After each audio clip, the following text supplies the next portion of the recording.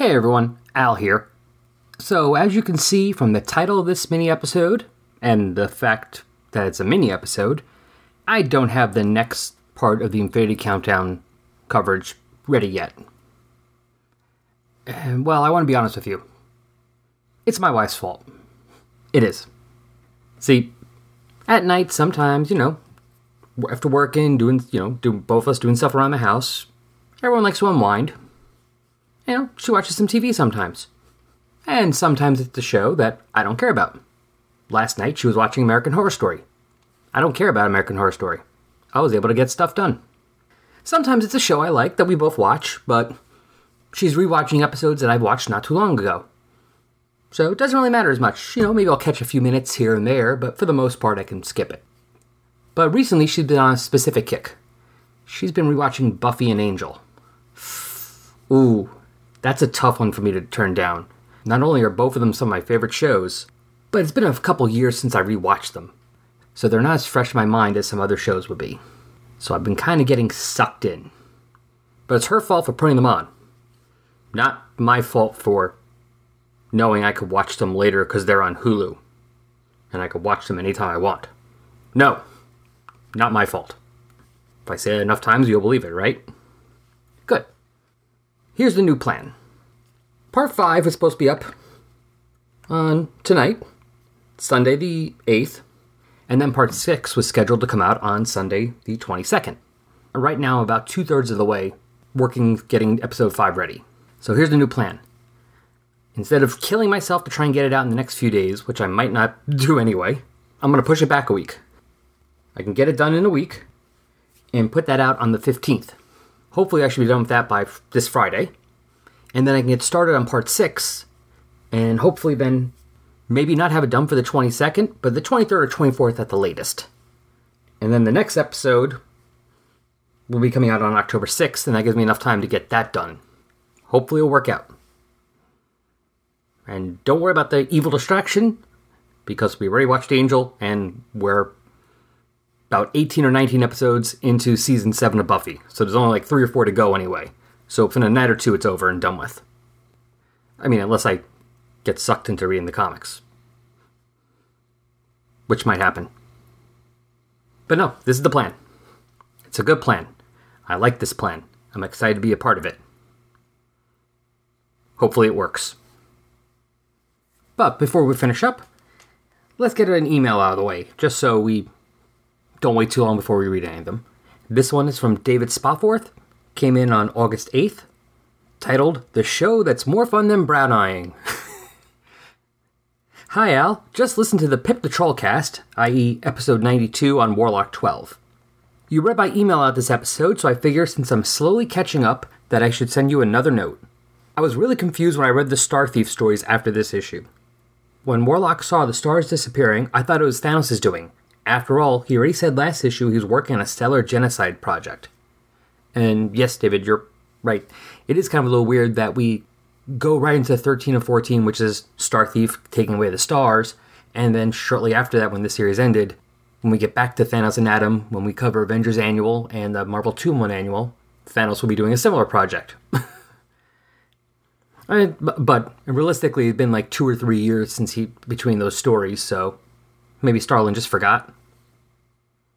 Anyway, back to the letter. You were talking about how much of the Magus' 5,000-year history survived after Warlock erased his own future. I kind of think the whole 5,000 years of the Universal Church still happened, at least in a general sense. Warlock 11 even touched on it at the end. The Magus' Universal Church was gone, but another church was there instead. So the time stream probably fixed things up so that there weren't that many changes to the timeline. But as Pip said, at least it ain't you this time. As to whether characters Warlock killed, like Autolycus, still happened, that one has very strange implications. We know from the Starlin annuals that their souls are still in the Soul Gem, so Warlock's own timeline actions aren't changed. But are they still alive in the new timeline? Are they walking around with their souls detached in some way? Or do they have duplicate souls? That's a very interesting question, and I'm not sure about that. I wonder if some of it's being touched maybe a bit on the current Thanos miniseries. I don't know if anyone's reading that, but the Magus is in it, so that's an interesting thing. Alright. As to Starlin's plan for Warlock's future death, New Marvel Comics in the mid-1970s didn't tend to last long. Even a good run of Warlock probably wouldn't last more than 20, maybe 30 issues. Starlin probably knew that an offbeat series like Warlock probably was going to be cancelled at some point, so I reckon he was going to string out the Warlock series for as long as he could, and then, once he knew the last issue was coming, he would show the death scene at the end. But of course, the end came sooner and more suddenly than he could plan for. Makes sense. I do love the Friends and Enemies section. It's really starting to bring back memories of the comics I bought off the spinner racks at the time. Some thoughts, if you can remember the conversations from 3 months back. Actually, at this point, it's probably a little longer. Captain America and the Red Skull, and the mystery of the fake Red Skulls from the first couple of Golden Age appearances. It was actually Stan and Jack who set up the false Red Skull thing. They retold the original Red Skull story in an early Tales of Suspense issue, but then, when they reintroduced the Skull a couple of issues later, the Skull revealed that the earlier Skull was an imposter. It makes me think about the Red Skull that appeared in the Land of Death in Captain America's Weird Tales number 74 in 1949. Was that Dead Skull the imposter one from the first appearance? That I don't know. I haven't really read that one, actually, so... But, possibly. It makes sense. I mean, just based on what little bit I know, which is basically what you've told me. Alright, back to David. I loved that Spider-Man vs. Firelord story you mentioned, but as you said, the issue of Thor that came out in the same month really needed a half-page battle between Thor and the Vulture to make things fair. Long live the Liberty Legion. I adored Roy Thomas's Invaders, and this Liberty Legion really dug deep into timely history. The Wizard and Miss America I could understand, but Blue Diamond? That guy had 2 appearances in the dregs of Daring Mystery Comics. Incidentally, the DC Miss America was actually an import from Quality Comics. The Quality Miss A had about 6 appearances in 1941 before vanishing into obscurity, 2 years before the timely Miss America was created. Still, I think the Quality Miss America might have had the distinction of possibly being the first superheroine with actual powers. I do keep meaning to comment on your German pronunciation. One of the German words for the, D-I-E, is pronounced D, not die, as in kill. I have a German wife who would wince at your pronouncing of the German titles. To be fair, I know plenty of Americans who wince at my English, so, I'm an equal opportunity wincer. And finally, if you haven't yet, you really must read the Tomorrow's Implosion book. I hadn't realized, obvious now, that Marvel was caught by an implosion too. There was a mass of Marvel cancellations in late 1978, early 79. The only reason the DC implosion was infamous is because they all had their house ads hilariously shouting DC Explosion just 1 month before. All the best. David. Thank you again for the letter, David, and just something I've been noticing, when I actually have original issues to read for some of these things recently, Marvel house ads say Marvel Explosion as well. So it's still kind of funny that it's the DC implosion is the one that's really known, but yet Marvel had one. Because they were even saving Marvel Explosion. Maybe their implosion wasn't as bad, and that's why it was a smaller one.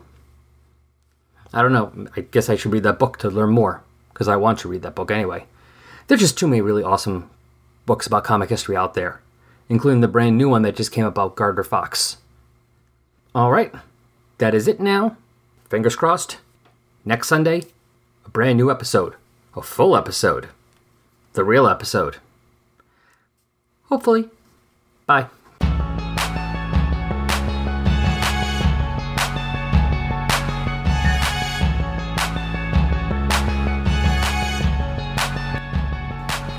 Resurrections, an Adam Warlock and Thanos podcast, is a fan-made production, and no copyright infringement is intended, or happening, or even understood.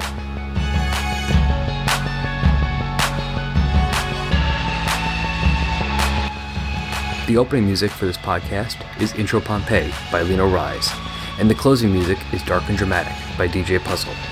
Both are licensed by the Creative Commons license. You can find Lino Rise at free-intro-music.com and DJ Puzzle at peaceloveproductions.com. Links to both can be found on the Tumblr page.